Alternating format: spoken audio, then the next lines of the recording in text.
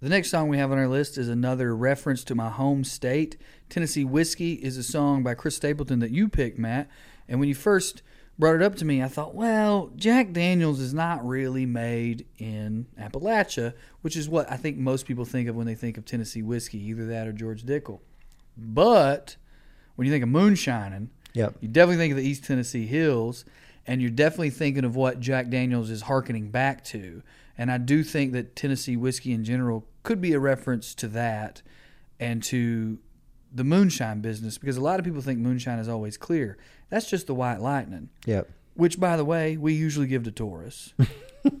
Well, I got to ask then, since you're from Tennessee, what does a person from Eastern Tennessee think about Kentucky bourbon? Oh, I mean, I love it. You kidding me? Those people do two things right. You know what I mean? They make whiskey and they get out of my way. So, no, basketball and whiskey. Everybody knows it. And I guess horses, but I ain't rich, so I don't know nothing about that. But we've always acknowledged, everybody, maybe not publicly, but we've always acknowledged amongst ourselves that Kentucky knows how to do basketball and bourbon.